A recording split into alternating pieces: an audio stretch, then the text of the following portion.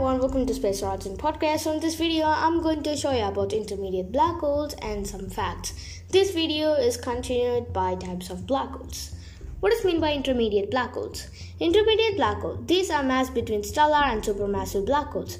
Intermediate mass black holes may form when the oldest star in the universe collapses, or when stars or black holes collide.